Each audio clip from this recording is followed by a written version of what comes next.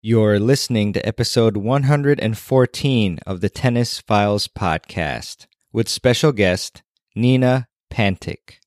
With threats to our nation waiting around every corner, adaptability is more important than ever. When conditions change without notice, quick strategic thinking is crucial. And with obstacles consistently impending, determination is essential in overcoming them. It's this willingness, decisiveness, and resilience that sets Marines apart. With our fighting spirit, we don't just fight battles, we win them. Marines are the constant our nation counts on to fight the unknown. And through adaptable problem solving, we do just that. Learn more at marines.com. Welcome to the Tennis Files podcast, bringing you advice from the top minds in tennis to help you improve your game. And now, here's your host, Mehrbon Iranshad. Hey everyone, welcome to another episode of the Tennis Files podcast. My name is Mehrbon Iranshad, a former Division I college tennis player, and on the show, I interview the world's best tennis experts, pros, and coaches to help you improve your tennis game. And today I have Nina Pantic on the podcast, and she is actually the co-host of the Tennis.com podcast, Inside the Tour, on the Tennis Channel Podcast Network with Irina Falconi. She's also a journalist as well for Tennis Magazine and Tennis.com, and she's a managing editor of Baseline. And she does a lot of great work in the field. She's really knee-deep into the world of tennis, traveling to various tournaments around the world and writing and helping manage what articles kind of go up on the different platforms that she manages, as well as interviewing some of the top players and experts as well on the Tennis.com podcast. So it's really an honor to have her on the show. I actually met her at the U.S. Open. I guess it's been a month now or so, and it was really, really cool to meet her and to chat a bit and get to know each other better, thanks to the Tennis Channel Podcast Network happening. It's just really nice to have been connecting with the various other podcast hosts on the network. And of course, I figured it would be fantastic to bring Nina on to talk about her journey, her career, and transitioning from a really, really high-level tennis player and college tennis player, D1 as well, to a career that still deals with tennis, which is kind of the dream for a lot of us, and it's kind of why I started my, I guess you can call it like a side passion for now, at least in the tennis world. So again, I'm really happy to have Nina on, and without further ado, here is my interview with Nina. Hey everyone, welcome to this episode of the Tennis Files podcast. It's really a pleasure to have Nina Pantic here with me. She is a journalist and a podcast host as well. And we're here to talk about how she transitioned from an elite tennis player to a career in the world of tennis media. So Nina, really a pleasure to have you on, and thanks a lot for taking some time to speak with us today.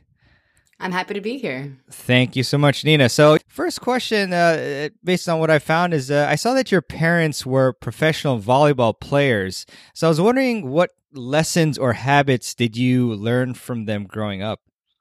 I feel like I have to go back and scrub through all these bios of me online and double and fact check them. But yeah, they were in Serbia, so they were kind of, I guess, it's professionally, they're paid, so I guess it is professional, but not as cool as an Olympic athlete or anything. So what I learned from them, a lot of it would have to be the discipline and just being really focused on one sport and being really committed to practicing and training and doing everything you need to do to achieve success at your sport, because they were both pretty passionate about volleyball. Even though by the time they had me, they were completely done with the sport.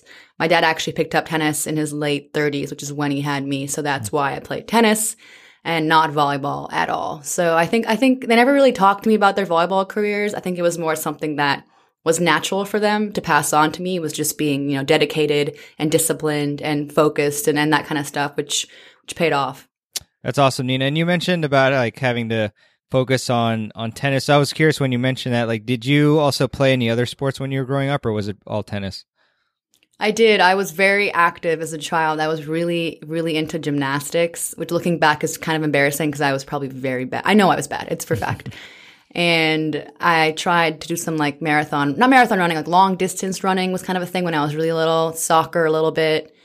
But tennis was the only one that I was dedicated to at an actual like serious level. Everything else was more hobbies and parts of school programs and just things I wanted to be a part of. I was like super interested in being a part of everything. So tennis was the only thing that really stuck in terms of like commitment. Gotcha. It's similar to me as well. But so, I mean, did you find that playing those other sports actually helped you in your tennis game?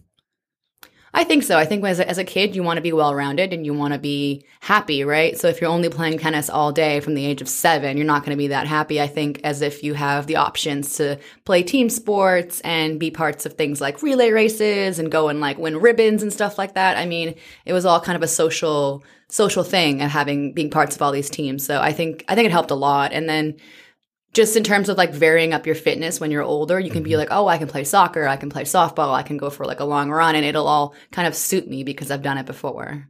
Yeah, that's great to hear. I mean, a lot of the best tennis players we also consider fantastic athletes, and so it's really helpful to play other sports to become a well-rounded athlete. But you mentioned that your dad, when in his 30s, picked up tennis, and then transferred his interest to you. So, what is your first memory of actually swinging a tennis racket? Ooh, that's a good one. I think I started playing when I was, 3-4 years old in Zimbabwe on these like carpeted kind of gravelly courts in our neighborhood. I don't really remember that though because I was so young, but I do remember playing in Canada. I grew up in British Columbia from the age of 5 or so, and that's where I remember playing on, outdoor courts and playing with my brother and playing with my dad, and there's videos and stuff. So I think it's kind of all become a memory because I've watched it back, but probably the age of 5 would be the first time. And I remember playing a tournament around the age of 6, 7. So pretty young and very all over the place in terms of geographical locations.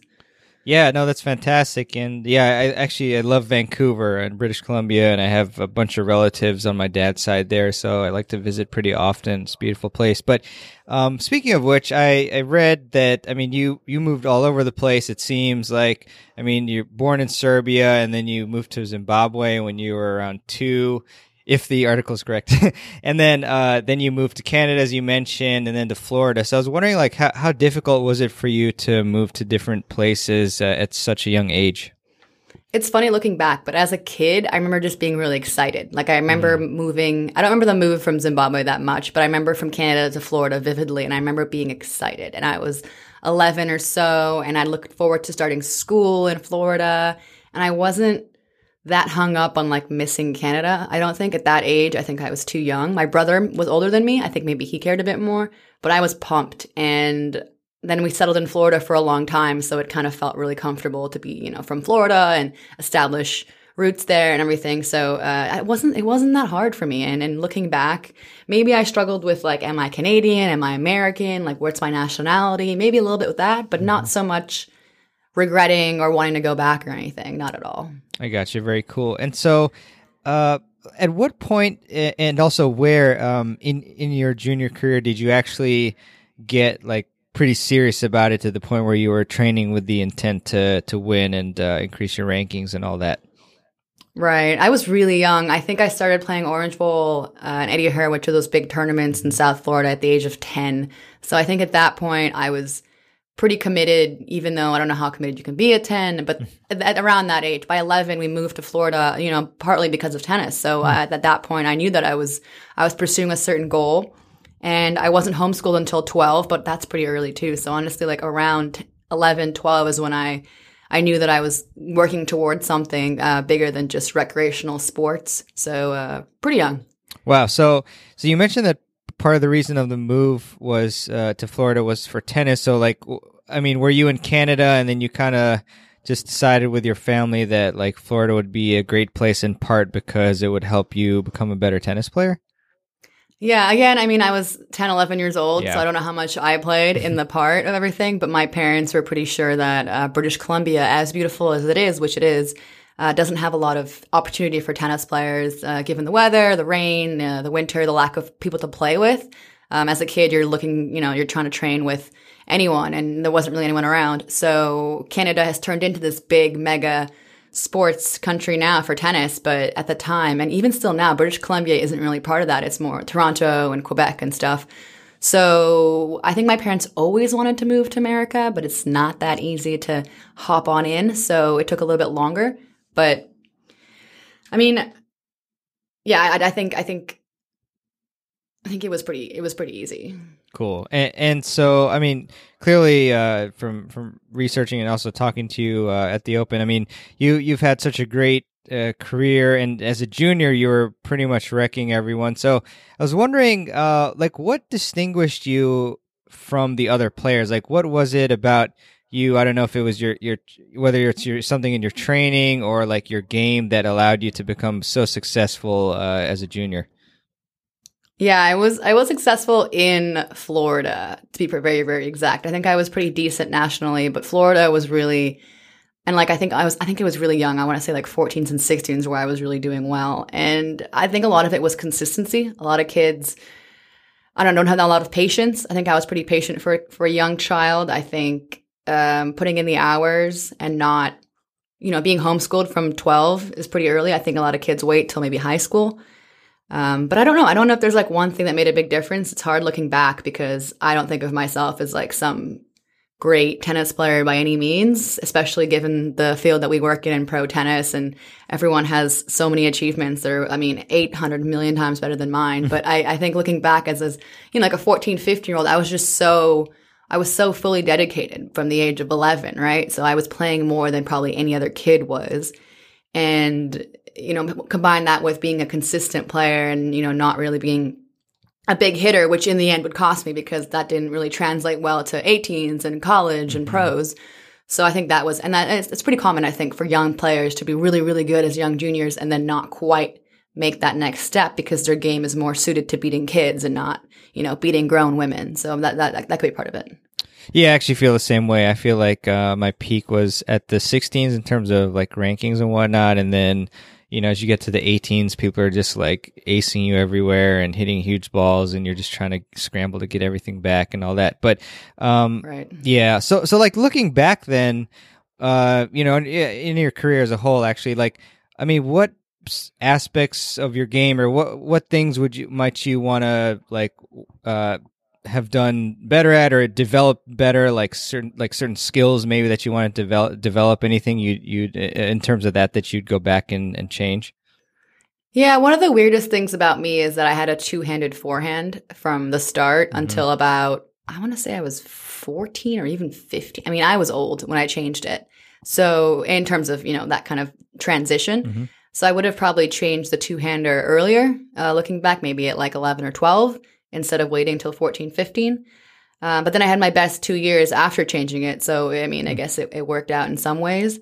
And then, I don't know, I think I was naturally more building my game around my backhand because of that late adjustment. So my backhand was always like strong and, the backhand down the line was my favorite shot and it was a signature shot. But then the forehand was never really a weapon. So if I'd made the change earlier, maybe I could have built more of a weapon around the forehand and then it would have been at least more balanced, and that could have made a difference. And then, had a bit more of a passive game style than I would have liked. I think looking back, I was a bit more, not a counterpuncher exactly, but I wasn't really, really, really aggressive. And I think that game gets rewarded, especially on tour. Everyone is pounding winners, or most people are hitting winners and really aggressive and, swinging volleys out of the air. And I wasn't really that kind of style. So, that could be another thing I would change. Interesting insights there. I appreciate that. And as far as like the two-hander, were you inspired to have a two-handed forehand from any like players, or was it just that it was like more stable for you? Oh God, yeah, I was obsessed with Monica Seles. There you go. Because she kind of had a similar story, right? She was Yugoslavian, and then she became American. And I was a big fan. I met her when I was 11. I've got a photo with her, but I wouldn't say I based it on that because when you pick up the sport at the age of 3, you're not thinking about Monica Seles. So it was because of being small and young and holding the racket with two hands worked as a 3-year-old. And then I just didn't change it because I think my dad maybe was like, it works for Seles, it works for Bartoli, it works for Fabrice Santoro and Gamble. Like, why can't it work for you? And it's going to give you an advantage because you can hit the ball earlier, you're more comfortable, you have more power, and you're a bit more aggressive naturally, right? And when you step back and have a one-handed loopy forehand, you're going to be a bit different of a player. So I think it was all strategic in a sense after starting off as just comfortable. And then it turned into you know what, this isn't going to work for me anymore. So I kind of chose to make the change on my own, which is, you know, bold, but it is what it is. Yeah, for sure. And so in terms of your coaching, I mean, I think it's interesting for listeners to hear about like what kind of works and what doesn't. So like, I guess when you were a younger player, what type of coaching did you like? Like what type of coaching style was right for you? Yeah, it's interesting because a lot of players that are based in Florida, they would be at an academy at Chris Everts or Bollettieri's or something like that. And I never was. I worked with my dad until I was about 12. And then I worked with a private coach who came in from Hungary named Thomas, who, I mean, didn't have a lot of experience. So I think it was about figuring out what worked in terms of like having this kid playing with a certain coach all day, every day, like what's going to work for you in terms of personality, in terms of being able to spend time together, in terms of being able to communicate well and get better. So each person is different when you're looking for a private coach like that. Also, like what can you afford, right? Because like this guy was cheap because he came like fresh off the boat. So, you know, and he was young. So it depends on like what, a lot of factors are involved, but it's almost like finding your perfect tennis racket, right? Like it has to really suit you.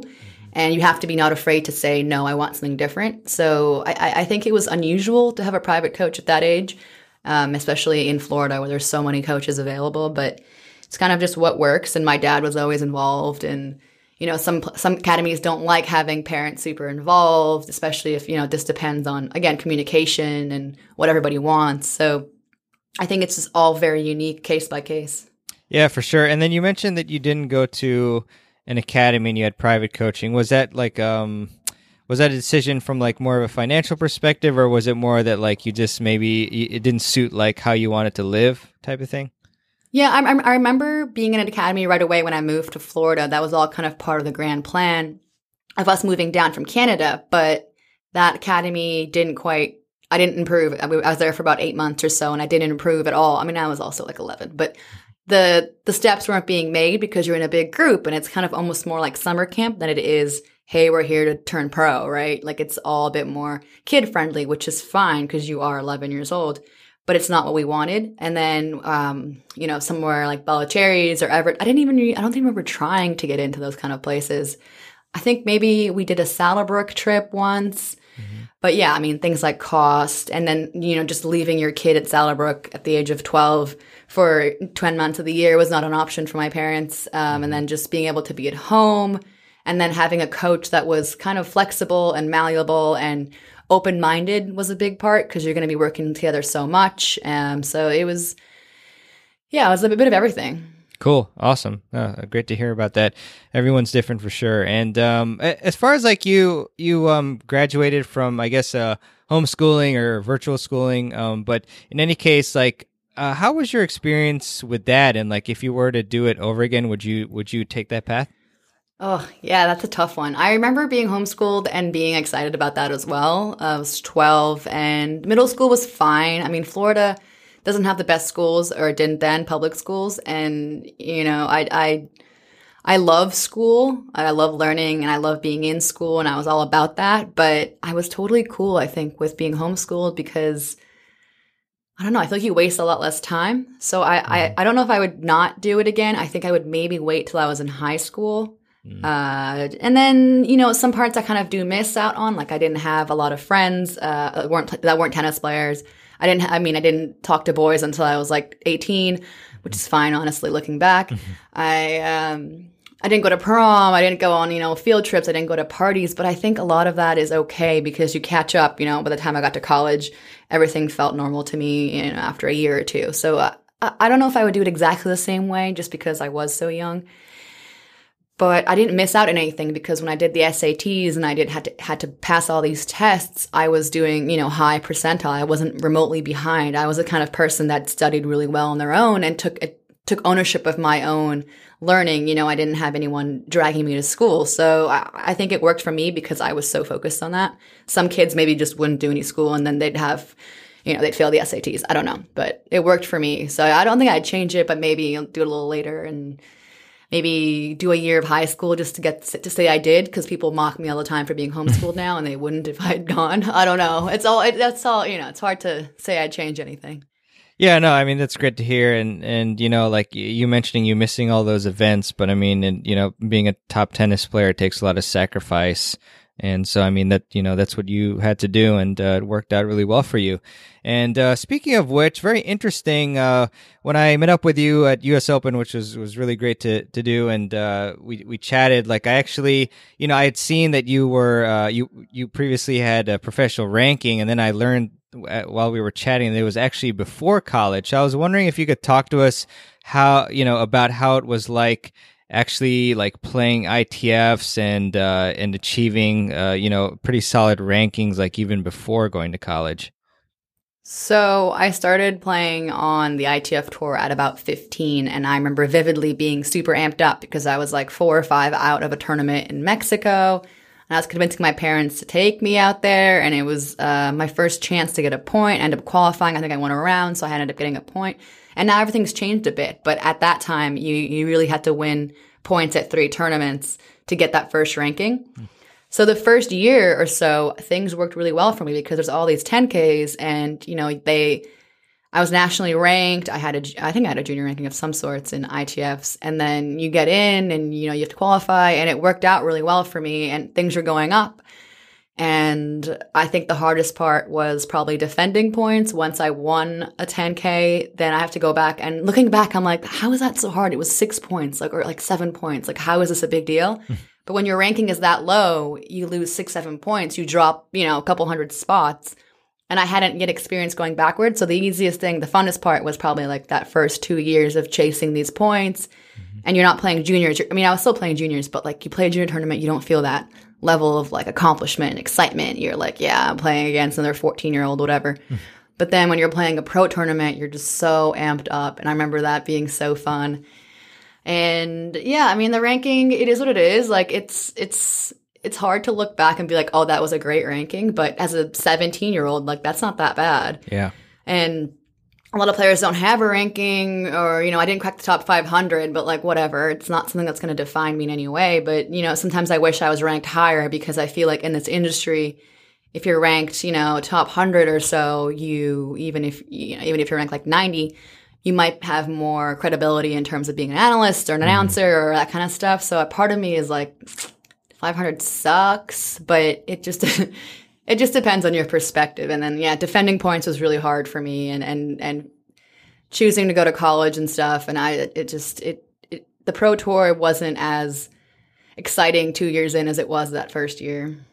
Yeah, no, that's interesting stuff there. And yeah, we're going to get into it a little bit later too, about your career, but I guess you mentioned how it kind of matters like what ranking you get for credibility and all that. But then, on the other hand, you do see like quite a few analysts that don't really have any rankings accomplishments. So how does that like work? Is it either they take you for your tennis resume, or they take you for your media resume, or right. I think I'm learning right now, honestly, because I've been writing for so long that I'm not used to even thinking about trying to be a commentator, which I haven't even attempted anything like that. But it sounds, what I understand is there's always going to be a host that sets up the analyst, and the analyst is the one that has the Grand Slam championships or the top, 70 or so ranking.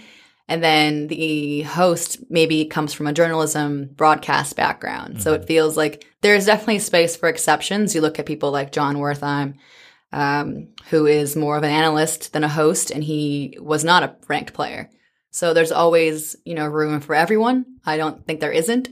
But I also just talked to Mary Curlow, and she was pretty clear, like, it's a lot easier if you have a really, really, really good playing resume. And I have something, and you have something, so it's okay. But it is, it is what it is. Just obviously helps to be more regarded globally, I think. Yeah, no, that makes sense for sure. I appreciate that insight as well. And so, we talked about how like you're ranked really high. I think, especially for that age.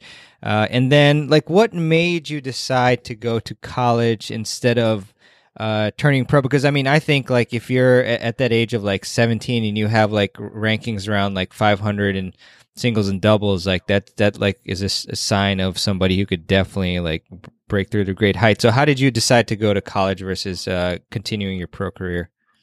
So I wasn't that happy, like I've mentioned, in that second, third year, trying to defend and trying to, the ranking goes backwards and trying to get it back forwards. And you're paying now, not out of your own pocket so much. My parents were still very supportive, but, traveling to random tournaments in Texas and, Kentucky and Canada, like whatever. And you're on your own. I had Irina Falconi, actually, my tennis.com podcast co-host. We actually shared a lot of trips together as teens, but you get to 17, 18, and I think, for both of us, it was like we have this option to go to college, and all these colleges wanted us, and there's a few colleges that were pretty serious about pursuing me, and you kind of think, wow, like my life would be set. I'd have a place to live, income coming in the terms of like a scholarship, full ride. You'd have people to practice with, you'd have tournaments to play in, and a chance to, be a top-ranked college player and maybe think about turning pro after. But looking back, now I think things have changed. I think people go to college and think of it as a stepping stone to pro. But at the time, it felt like it was the end of my career. I definitely felt like I wouldn't go pro after. I think a lot of players now maybe go for a year or two, and then they may go to the pro tour after. But I didn't think of it that way. I thought, like, you know what? I'm done with the pro tour. I'm going to go to college and pursue the full 4 years. So it was more like a shift in my relationship with tennis than anything else. I was like, I'm not happy grinding on the tour, and I don't want to do this for 10 more years. Part of me thinks maybe it's because I didn't play like junior Grand Slams, and I didn't go and see what it's like to be like a real pro. I only went to 10Ks and 25Ks, and I played Charleston twice. It was like pre-qualifying wildcard thing. So I got a taste of it, but I don't think I really understood like what it meant to actually make it, like top, 20 or 50 or whatever. So I don't know, but college was just too good to pass up. Yeah, no, I mean, that makes a lot of sense there. And can you talk a little bit about like what schools recruited you, and then how you ended up choosing UCLA? Yeah, so I still wasn't, like, even when I started looking for schools, I wasn't like super, I got to go to this school and that's the only place I want to go to. I never thought of college at all in a serious capacity. So I looked at Duke and Florida. I think Georgia Tech, but that was only because of Irina, because she wanted to go there. And then UCLA. And I wasn't, I felt like I was getting emails from coaches and, offers and stuff, but I wasn't that sure about college until pretty late. I took a year off. So a lot of people don't do that anymore. I don't think it's even allowed anymore. But at the time, I took a full year off from going to school, and I played on tour, and then decided, okay, you know what? I'm not going to waste this opportunity. So UCLA was the one that stood out to me because it was far from home, and I wanted to experience a new state, a new climate, a new atmosphere. Florida was just like too similar to what I was already doing. Yeah, that's awesome. I think you made a great choice. It's a heck of a school there. And so one thing which we were also briefly talking before hitting the record button, you had a kind of a complicated situation that actually seemingly unfairly ended up in an NCAA infraction for you. And I was wondering if you could kind of talk about what happened there and maybe any like takeaways that you had from that incident. It's such a weird story. Honestly, it's so bizarre. So when I finished high school, I was looking at FIU, which sounds bizarre, but the idea was that I would still be at home and I would be enrolled in a school and I would play all these pro tournaments still at 18. And I would play for their team and everything, but I would still be, 8 months of that year, I'd be on tour. So that was my first idea, and that coach suggested that I be honest and not, try and lie to the NCAA. So what happened was my infraction, which looking back is an absolute joke, and I wasn't that mad about it then because, like I said, things were a bit gray. I wasn't sure what I was doing. So I played this pro open. It wasn't even a pro. It was an open tournament in Florida, and I played it twice. One year I think I lost. One year I won it, I think, and then the next year I lost to Sloane Stevens, a 14-year-old Sloane Stevens. Wow. So she actually saved me some NCAA infraction time. So in that tournament, you got a check or cash for however far you got. And I think it was like maybe $1,000 or something. So that was what I confessed to the NCAA. Even though I'd played all these pro tournaments as an amateur and I had given up not a lot of money, but definitely more than $1,000 because I was taking amateur pool money, not the money I actually earned. So it's an absolute joke, and it wouldn't happen now because I think I think you can accept up to 10 grand now. And I definitely was probably just around there in career earnings, honestly. But it was an open prize money tournament. So high school kids, maybe don't take the $1,000 check or just don't mention it, because I don't think it would have been a big deal if I hadn't. And then the worst part is I didn't go to FIU, waited a year, and didn't think about this. I was like, whatever. And then I went to UCLA and I had to go through the NCAA process again. They're like, oh, you've been flagged for this. And I'm like, oh, no. But then I ended up having to sit out, I think it was 6 matches. But only in the regular season. So I played my whole fall and had a great time as a freshman at UCLA, playing every tournament I could. And then I sat out the first few matches, and the schedule kind of starts slow. So it was almost like I think I missed 2 months or so. And then, it's not worse than being injured. It did affect my doubles career a bit, because the person I was going to play with ended up playing with somebody else, and then they were doing really, really well. And that kind of cost me a bit. But I don't know. It wasn't that big of a deal. It's just kind of stupid. Yeah. Really stupid. Yeah. I mean, I don't know. Back then, I guess clearly the rules were a little different. Could you take amateur money or amateur tournament money, but not pro tournament money or something like that? You couldn't, when you signed into the tournaments, these 10Ks and 25s, you couldn't put P. You put an A next to your name. And if you turned pro on this little paper, that's how you lost your eligibility. So it was all very casual. And as an amateur, they would pool all the amateur money. And then depending on how far you got your certain percentage. So when I won that 10K in Texas, you're supposed to win $1,600. And I think I got home and had $400. So it's supposed to cover your expenses, but it doesn't really. It just depends. And that was then. I don't know how it is now. I haven't played a 10K in over a decade, but I think things have changed. Yeah, it's very confusing, especially being that young. But so being in college and playing on such a great team at UCLA, what in your game do you think you improved the most while playing tennis in college? Definitely doubles, because as a junior, you don't really play that much doubles, and I didn't think about doubles. And then in college, doubles was so, so, so important, and that was fun, because all of a sudden, your skill set on the ad side, having a great backhand and being comfortable charging the net and serving and volleying, all of a sudden that's so valuable.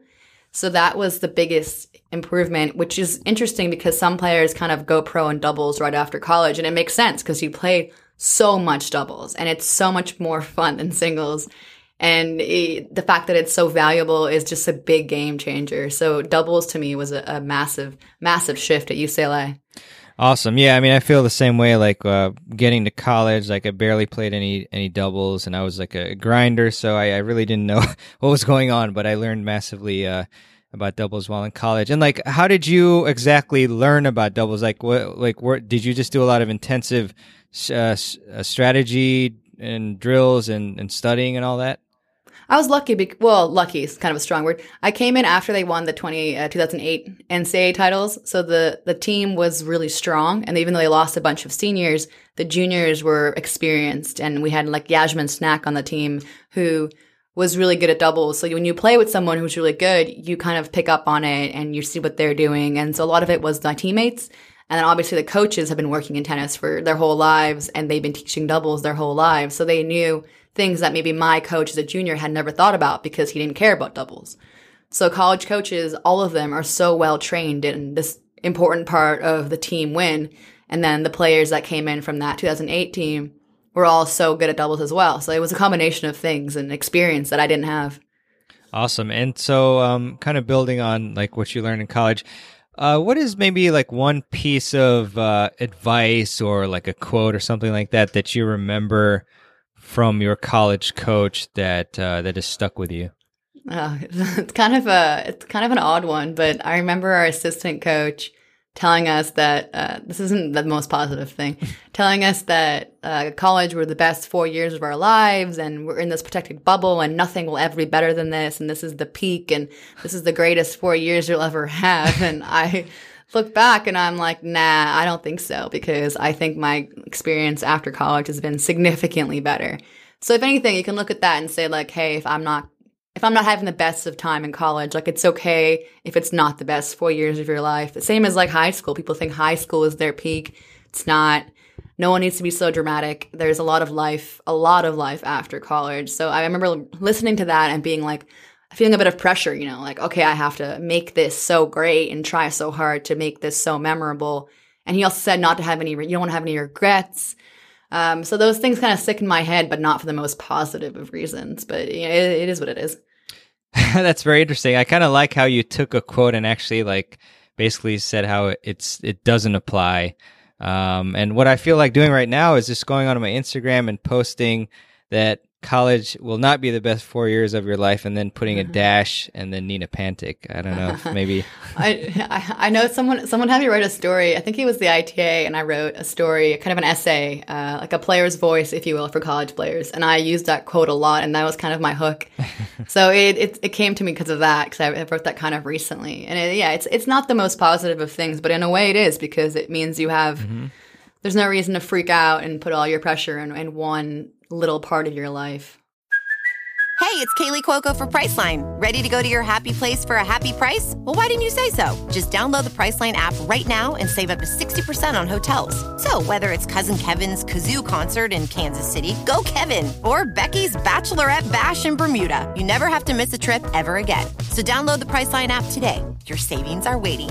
Go to your happy place for a happy price. Go to your happy price, Priceline. Yeah, for sure. I hated hearing that myself. I mean, like as a senior, I was like, oh, well, I guess this will be the height, but definitely not the case for me either. So thankfully it didn't apply for us.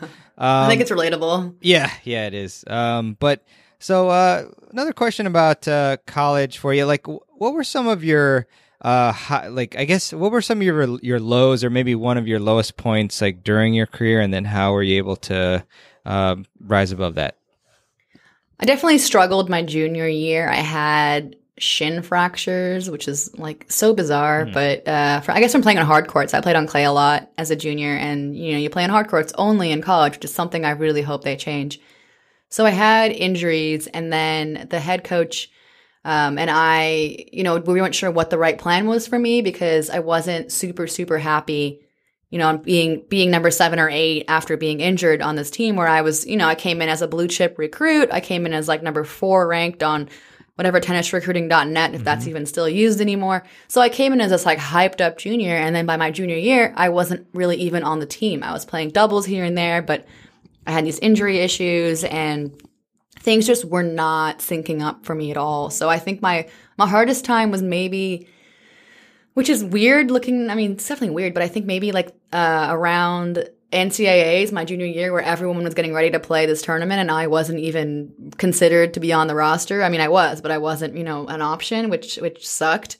And they did really well. They made the Final Four, and I was a part of it in a way, but I wasn't really. So at that point is when I started thinking about what are my options and how do I finish UCLA but not waste a year of my eligibility. So that was probably the hardest part. And then I had a teammate that was older than me, and she had transferred to Georgetown, and she managed to keep her eligibility and play at Georgetown as a grad student. So that put the idea in my head. And so, you know, around NCAAs where I was I wasn't depressed. I was just like, what am I doing here? Just like watching people play tennis. Like, this isn't fun. People can be 7 and 8 and be a big part of the team. I was trying. It just wasn't suiting me. So yeah, it's hard. So yeah, so it wasn't what I expected out of it. And, you know, you're getting worse because you're not really playing as much. I mean, it's just sad. So the way I overcame it, if you will, was I talked to people in academics, and, you know, we had, you know, advisors and supervisors, and I was like, hey, what if I graduated by December and transferred somewhere else in January and played somewhere else? There's a ton of rules and loopholes and requirements, but everyone, even the coaches, who weren't like excited to get rid of me, but they were open to whatever option I wanted to pursue. They were like, you have a spot in the team still, but if you want to take this advantage of this opportunity and get out of here, like you're open to doing that. So I did. Awesome. And then you went to Missouri, and I mean, when did you actually decide to pursue journalism? Well, when I was a kid, I always read a lot, and I always wanted to write. So my whole life was kind of more in the writing and English portions, not so much any kind of math, because my brother was in pre-med, and a lot of my family are doctors and stuff. When I first started at college, I thought I'd be pre-med, which is hilarious. Drop that real quick. So I was majoring in English because it just felt like a natural thing for me. But you know, reading a bunch of books and analyzing them doesn't really turn into a career by any means. So there's a magazine or newsletter called the Daily Bruin, and I didn't write for them, but I was interested in like what they were doing. And then I don't know how I thought I think it was just a natural option. Like I was writing blogs for the UCLA website about the tennis team, like little, it was insider takes. It was really goofy, but that got me into like a writing for publication kind of thing. Cause it's different to write for an essay, different to write for someone else to read it, some stranger. So I got used to that. And then I wanted to add a degree that would actually look like I could get a job. Not that English majors can't get jobs, but I didn't think I could. So journalism was the most natural. Communications was an option, but it's not quite as concrete, I thought. Journalism was like literally writing things and reporting things and putting them together to have something to show, right? So I looked at Indiana as well. I looked at Boston, Northwestern, and then Missouri was the top, like 5 or 3 journalism school in the country. And they offered a program that would have you have real bylines, like real work that was published, not just practice. So that was a big factor. Awesome. And obviously very, very curious to see how you eventually progressed to getting a gig with Tennis Magazine and Tennis Channel. So could you talk about that progression from like after grad school and then how you landed, your job there? Oh, that's even weirder. So Missouri was amazing. Like UCLA was a good place to go, obviously, but Missouri really, really suited me because it was a lot. I was a small fish in a big pond, right? Or big fish in a small pond, whatever. Big fish in a small pond where I was like one of the better tennis players I've ever seen. That was like, that feeds your ego. And then from there, I was free because I still had a scholarship to pursue journalism fully. So I was taking part in like all these random classes. I was like in magazine design. I was working on an app. I was doing newspaper sports design and editing and writing. Everything, all kinds of random stuff. And one class had a requirement where you had to interview a magazine editor, but the magazine could not be in Columbia, Missouri. It was like broaden your horizons. And I read 2 magazines religiously as a kid, and it was National Geographic and Tennis Magazine. So I had Tennis Magazine around, copies of it, and they had like a little email Jeff Williams at, tennis.com. So I emailed Jeff, and he got back to me and said, yeah, you know what? We have this guy, Scott, who can talk to you about, magazine design, which is like, I don't even do that. Huh. So Scott and I talked for like, I don't know, half an hour. So it's all recorded because it was all supposed to be transcribed and turned into an essay and then presented to the class.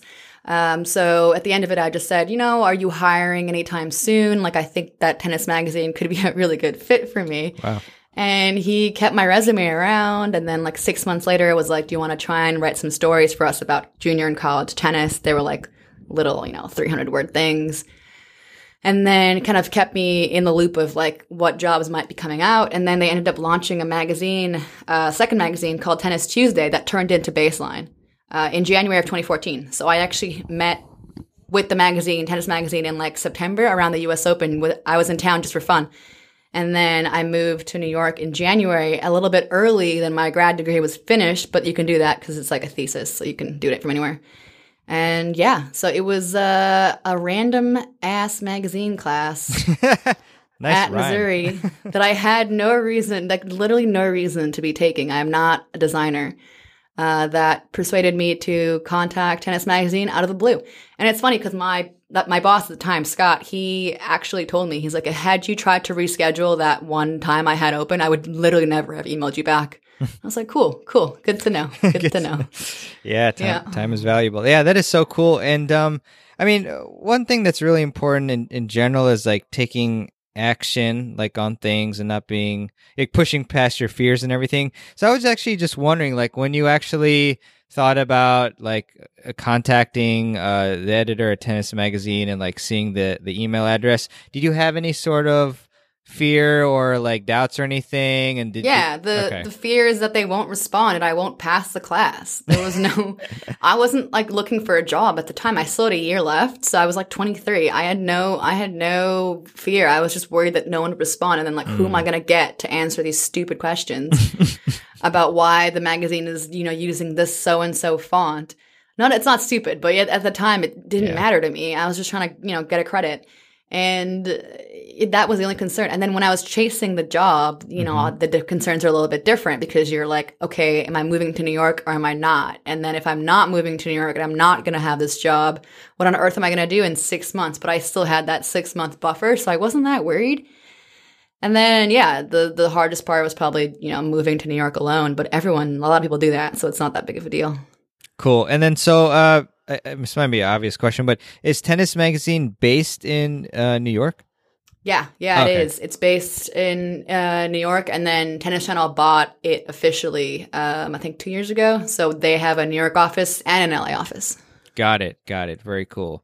Very cool. And yeah, it was really fun to, like I mentioned, meet with you. And also I met with Andy Chu from Tennis Channel as well. So just great stuff. And you have a great team there. What is your favorite part of your job? Right now, the most fun is that I've been doing writing and web-focused stuff for so long that it's nice to have a video component. You have not even live TV, like the digital team run by Andy, for example, they create videos for social media and for the website. So it's fun to be able to think outside the box and think, hey, how do I capture this on video? Not just how do I get these quotes, transcribe them, and write about it. So I've loved that. And then having a podcast has been pretty fun because at first I really didn't want to do the podcast. I thought podcasts were dumb and I didn't want to take on so much extra work, but now it's turned into such an amazing tool because not only am I learning so much from like all these people that I get to talk to, but I also feel like it's a different format of knowledge being put out for everyone else to listen to. It's unedited for the large part. It's what people said as they said it, not my interpretation. Mm-hmm. So it's been nice to have different formats of content that we can create, and Tennis Channel has given us the opportunity to do that because before tennis.com was a bit limited without having all these producers and camera crews and all these creative minds that are now a part of our team. So the fun part is kind of seeing like what's next, like what are we going to try and create? What kind of long form feature videos can we do? And how else can we cover these stories that have been covered already? And that's the fun part. Awesome. Yeah. And I mean, speaking of the tennis.com podcast, which, as we mentioned, you host with Irina, you've had some fantastic guests on there. I actually listened to your interview with Nick Bollettieri to prepare for my interview with him recently, which was really helpful. I mean, and you just had Mary Carrillo on there, Melanie Udine, and just a lot of really fantastic people. So, I mean, how did you actually decide to create the podcast? It felt like the people that had the podcast before were just trying to push it off onto somebody. But then it's not true, but it's not what it felt like. And I was kind of fighting it. And then last summer, as podcasts became like way more and more in and way more cool. I mean, they were cool before that and they were popular before that, but I just was really slow. I was thinking, how do I take on this project? And the part of chasing down guests and taking a half hour of their time is scary. So how do I do this and have a backup and have someone with me that if we don't have a guest, we still have a show? So my friend Irina Falconi was a natural thought because she is somebody I know really well and somebody that is flexible and has a lot of friends in the game and was eager to be part of it. And that was so cool. I was worried that she wouldn't want to be. So it was so fun when she was so down. And our first few episodes were just the two of us, which is fine, I think, but it's obviously better when you have a big name. We've had, like you said, Melanie Udine, we've had Madison Keys, Allison Risk, Nick Bollettieri, Rod Laver, Andy Roddick. When you have these big names on your show, it kind of feels like you're a bit more legit. So it's grown so much. I mean, the first few episodes, I look back and I'm like, those were not good. So it's nice to see the progress. And then now Tennis Channel Podcast Network launched, and they are more involved and they help us with putting things, helping with the producing part of it, and then the promotion part of it, which is huge because you kind of get stuck in this small audience that tennis is a small audience and you're kind of stuck with a small group of people and you want to expand. So the podcast has come a long way, and Irina Falconi is like such a big part of it because having your friend is so nice, and being alone. I don't know how you do it alone. Like I would be so nervous trying to figure out like what's my next show if I was just by myself. Yeah, no, I mean, you all are doing a great job, and like you mentioned, the Tennis Channel Podcast Network is definitely a fantastic thing that has evolved. And I was going to ask you too about like getting guests, like, because I mean, for me, it's it can be tough. I mean, you just try any means you have, really, just like you find their email or you send them a message on Twitter, you DM them, like you just try your best, and maybe you mention other guests you've had. But I mean, what's the process like for you all, like trying to find guests? It was tough at first, especially because I'm not sure like how big of a deal tennis.com, I think it's a big deal, tennis.com, and I don't know if everyone else feels that way. So when you say tennis.com podcast, do they care? Do they want to be on? Do they like have the time, and are they going to even respond? So a lot of it has been people, well, it's a combination. Some people reach out to me and say, oh, we're doing this with the UTR, or we're doing this with this autism program, or like the things that aren't players, or they reach out to me and talk about doing stories together. And then I'd be like, oh, what about the podcast? So it's almost like a bonus.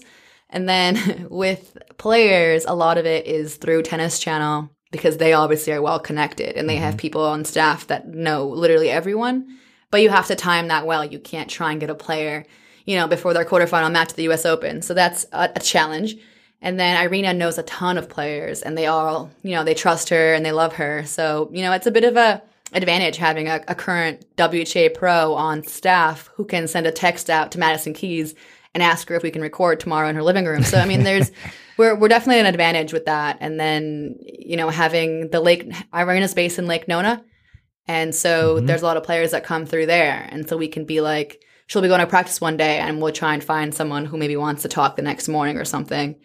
But it's a combination of everything. Random DMs have happened, yes. Nice. Tracking down their email on websites and stuff has happened, yes. And, you kind of hope you get a response. Sometimes we don't. And you just move on and maybe find that player or that person by chance at a tournament or something. You never know when you'll connect with somebody who knows someone and you have mutual friends or something. Facebook, everything. It's kind of a free-for-all. And, we're not aggressive. We're just hopeful. Yeah, and I love that approach, and that's great that you have, such a great team, and like Irina is super helpful with her connections and everything. Yeah, I mean, like you said, just trying anything you can. Like I remember, going to the City Open Taste of Tennis and thinking, like, all right, I'm gonna just approach as many of these people as I can, and how'd that go? It was pretty good, actually. That's where I met Mark Lucero, who was gracious enough to come on the podcast, and met some other people who I'm been trying to nail down, but it's been a little tough. But yeah, I mean, I got you on the show and we met.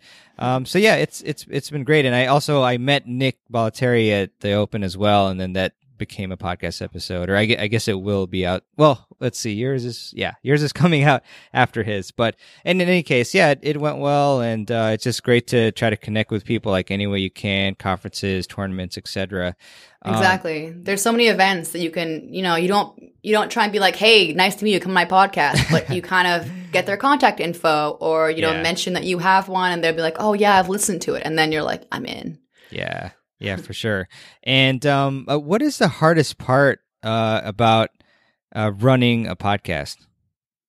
Well, chasing the guests is, I think, 90% of the challenge, because you're not sure what your next show will be right now. Because of the US Open, we actually got through quite a few guests, and it's the first time I felt like I have the next 4 weeks scheduled and recorded, which is bizarre.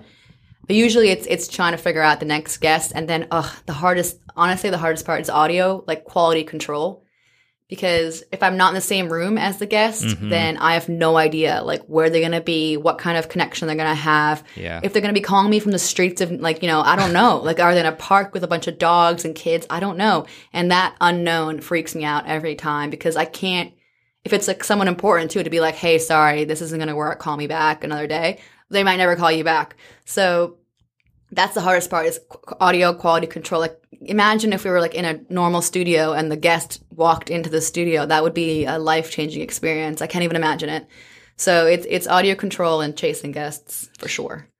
Yeah, no, I totally hear you on that. Yeah, it's definitely tough with the audio quality. Like in the past, I've been kind of timid about it, and a couple episodes, like I've resulted in like my fans being like, "Hey, man, like this is not good audio quality." So bad, yeah. Yeah. No, I was so timid too, and I'm still super nice and soft about it, and I'm like, I can't let these people. I can't. it's a disservice to them if their podcast isn't good enough. Then how do I explain it not running? So I know exactly what you mean. Of being like, oh, thanks for calling. Like maybe a quiet room would be nice. It's like, no, the quiet room is mandatory.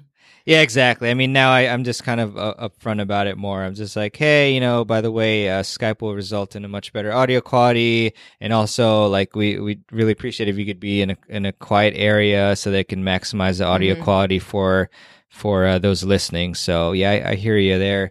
And also like with Baseline, I was wondering like what type of articles generally do you publish on there?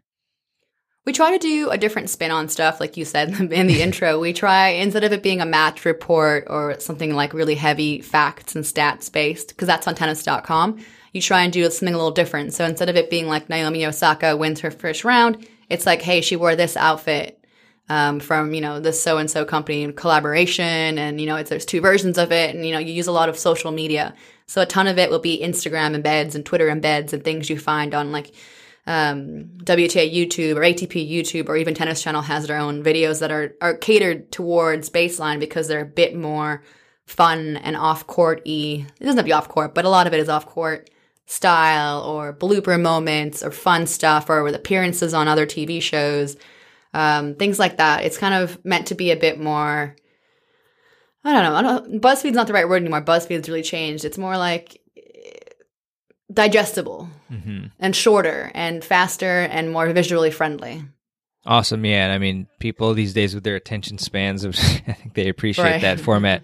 Actually, going back to the podcast, I meant to ask you, who have been a couple of your favorite guests on the show? And then accompanying that, like what are maybe a couple key takeaways or memorable quotes or pieces of advice that you've kind of learned from them? I always feel bad when people ask who their favorites are, because if I name a favorite, then somebody else will feel scorned. But Mary Carrillo is, someone that I enjoyed talking to a lot, because she was so relatable to the kind of, the work that we try to do. And she's someone you see on TV so much, and she was so good at talking, which is, shouldn't surprise anyone. Yeah. So, and she makes you feel really comfortable. Sometimes the players, you feel like you're really using up their time and you're interviewing them and you're trying to draw things out. Mary kind of presents things, so it's a bit of a different vibe with her. She stands out to me because of that. Madison Keys was a great episode because she was, probably one of our most famous faces and highest ranked players. And it was cool because Irina and her were together, but I wasn't. So it was a bit weird for me to like Skype in on the computer. So hopefully we do that again where we're all together. I think that would be great. Allison Risk, we were all together, so that's why that one stands out. I think when you're in the same room, it really makes such a big difference. And she's so bubbly and friendly, and we actually know her from our playing and stuff, so that was memorable. A few of them we've done that are a bit, a bit not full-length episodes, but I talked to Rod Laver for like 15 minutes, and that's going to be, a memorable moment forever, even if it wasn't a podcast. So, I can't think of them all. There's been a lot. Baltier, you mentioned, that was an interesting one. You just never know, like, where he's going to go. So, there hasn't been, the cool thing is there hasn't been a podcast that I think, like, oh, that was terrible. Like, never. So, that's always nice.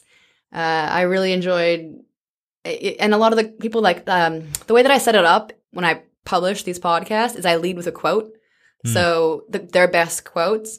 And Melanie Udans was very interesting because she was saying, not a lot of people can say they've made the U.S. Open quarterfinals, and this is just the hand that I was dealt because of the way that her career ended. And I thought that was really mature of her because she was saying, this amazing memory, and this is just the way my life, it's just the way things have fallen.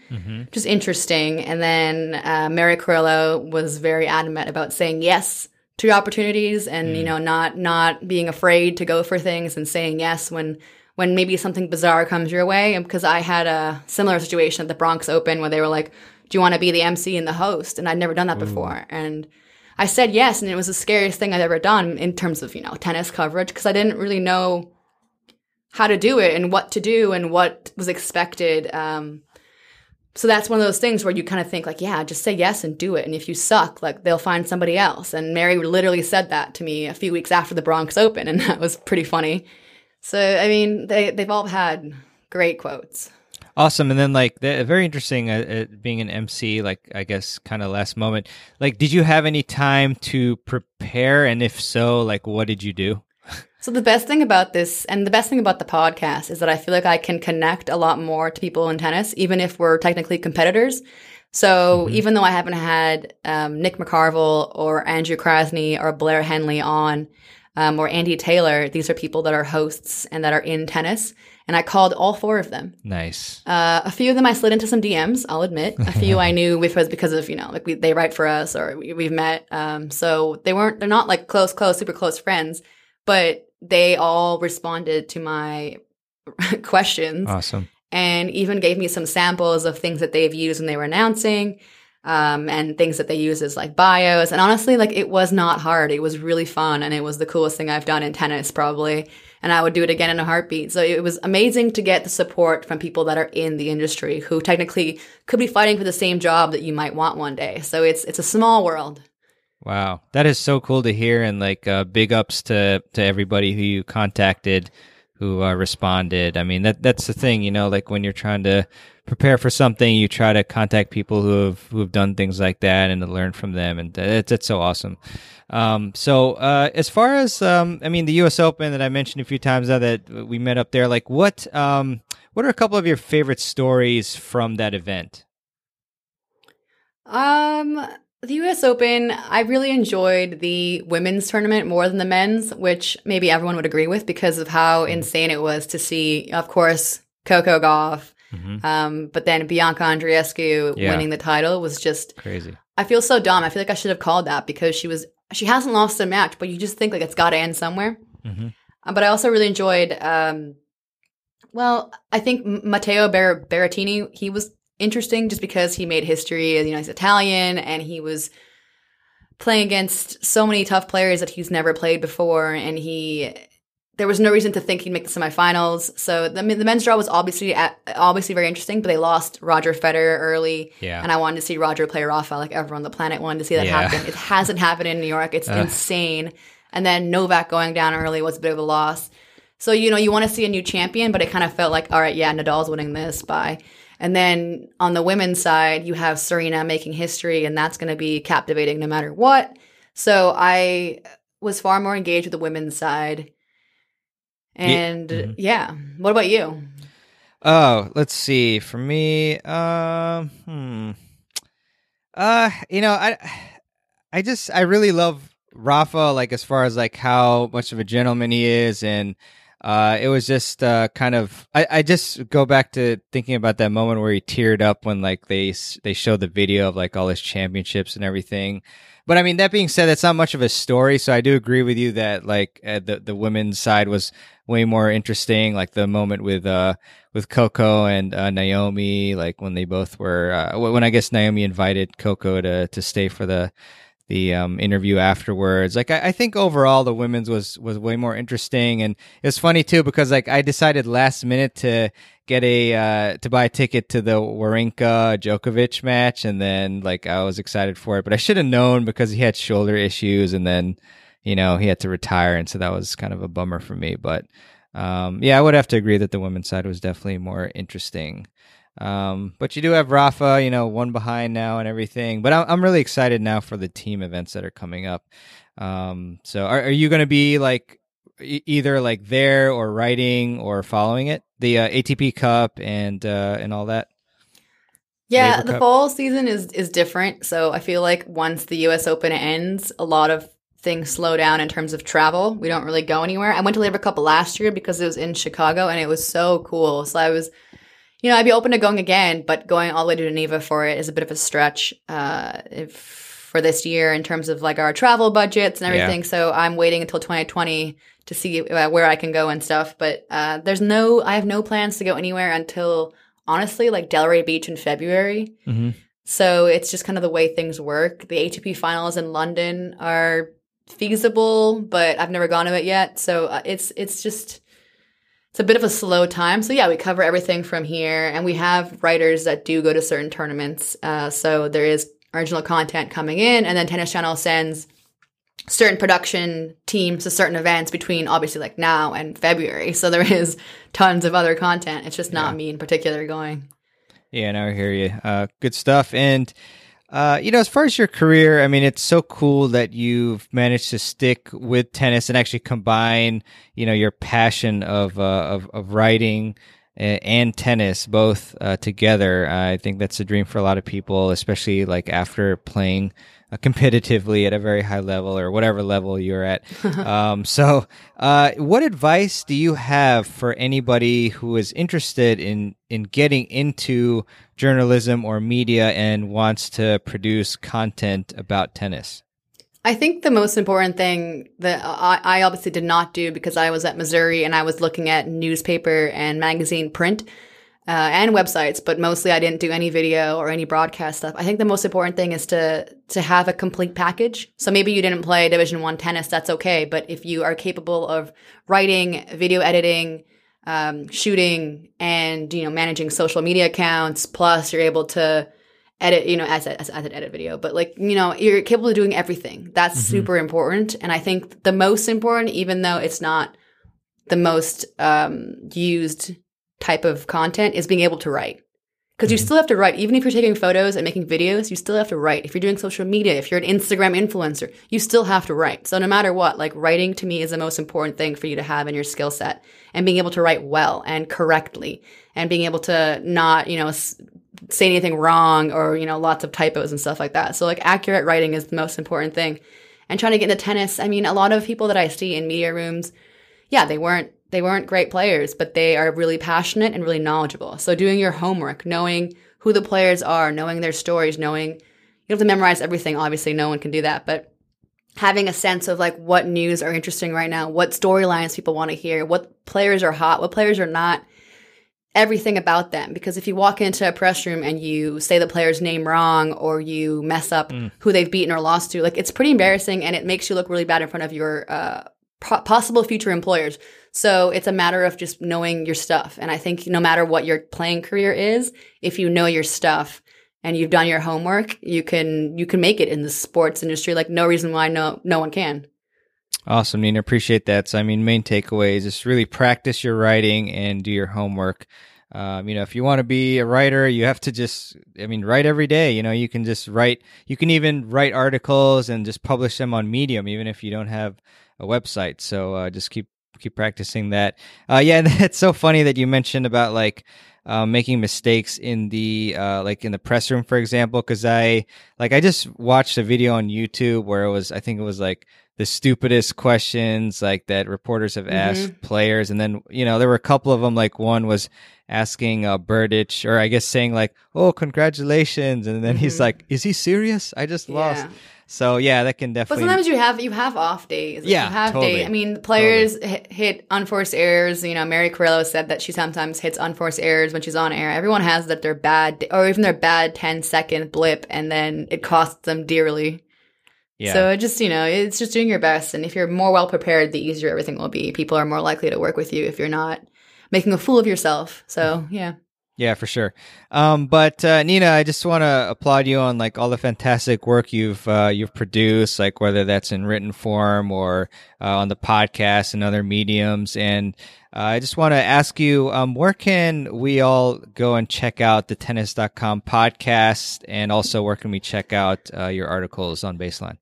So the best place to find the podcast is tennis.com/podcast. That's kind of where the Tennis Channel Network lives. But you can also search tennis.com podcast in whatever app that you're looking at to listen to podcasts. We're on Spotify, Apple, everything. And then for our work, tennis.com. And then baseline.tennis.com is my site. And then if you're on Twitter and Instagram, if you want to follow me, it's at Nina Pantic 1. There we go. So we go. Yeah, I'll definitely post all the links to everything that you just mentioned and anything on the show on the show notes page. But Nina, appreciate your time. I'll leave you with this last question for you that I always end the show with. So what is one key piece of advice that you can give us to help us improve our tennis games? It can be about anything you want. I think the most important thing, and this is going to stem off of my experiences, is to be patient. So when you're training and when you're trying to improve, because I've tried to teach people as well, and I'm not a good teacher, but a lot of it, people get frustrated very quickly if things don't improve right away. So tennis is a game of repetition. Thousands and thousands of thousands of shots have to be hit to get better. So having patience, I think, is really important, and having the right mindset to wait for the results and the improvement, because it's not going to be overnight. Yeah, I love that piece of advice. I mean, this is something that is really important. You know, a lot of people, if they don't get their result very quickly, then they just quit. But I mean, if you really have to play the long game and put in the work, and, you know, sometimes people who quit, they're like, you know, an inch away from actually breaking through, but they quit, and you know, that's not the way to do it. So just stay persistent and keep working towards your goal. So with that, Nina, I really appreciate your time, and highly encourage everybody to check out the tennis.com podcast, as well as all of your content on tennis.com and at Baseline. Really appreciate your time, and it was really fun chatting with you, and I hope to see you, you know, at another tournament, and I'll definitely be checking out all your stuff. So thanks for coming on the podcast. For sure. Thanks for having me, and thanks for the support. You're doing great too. Thanks a lot, Nina. Really appreciate it. All right. I really hope you enjoyed my interview with Nina. And if you did, I really would appreciate it if you would leave a review for the Tennis Files podcast. And you can do that on the podcast app of your choice. Just hit the review button. I'm sure there's one on there, particularly on Apple Podcasts, but also on any other platform that you use. It would be really helpful, and help others kind of learn more about the show and give the show more visibility and rankings, which I would appreciate. And that visibility would help others learn about the show much easier as well.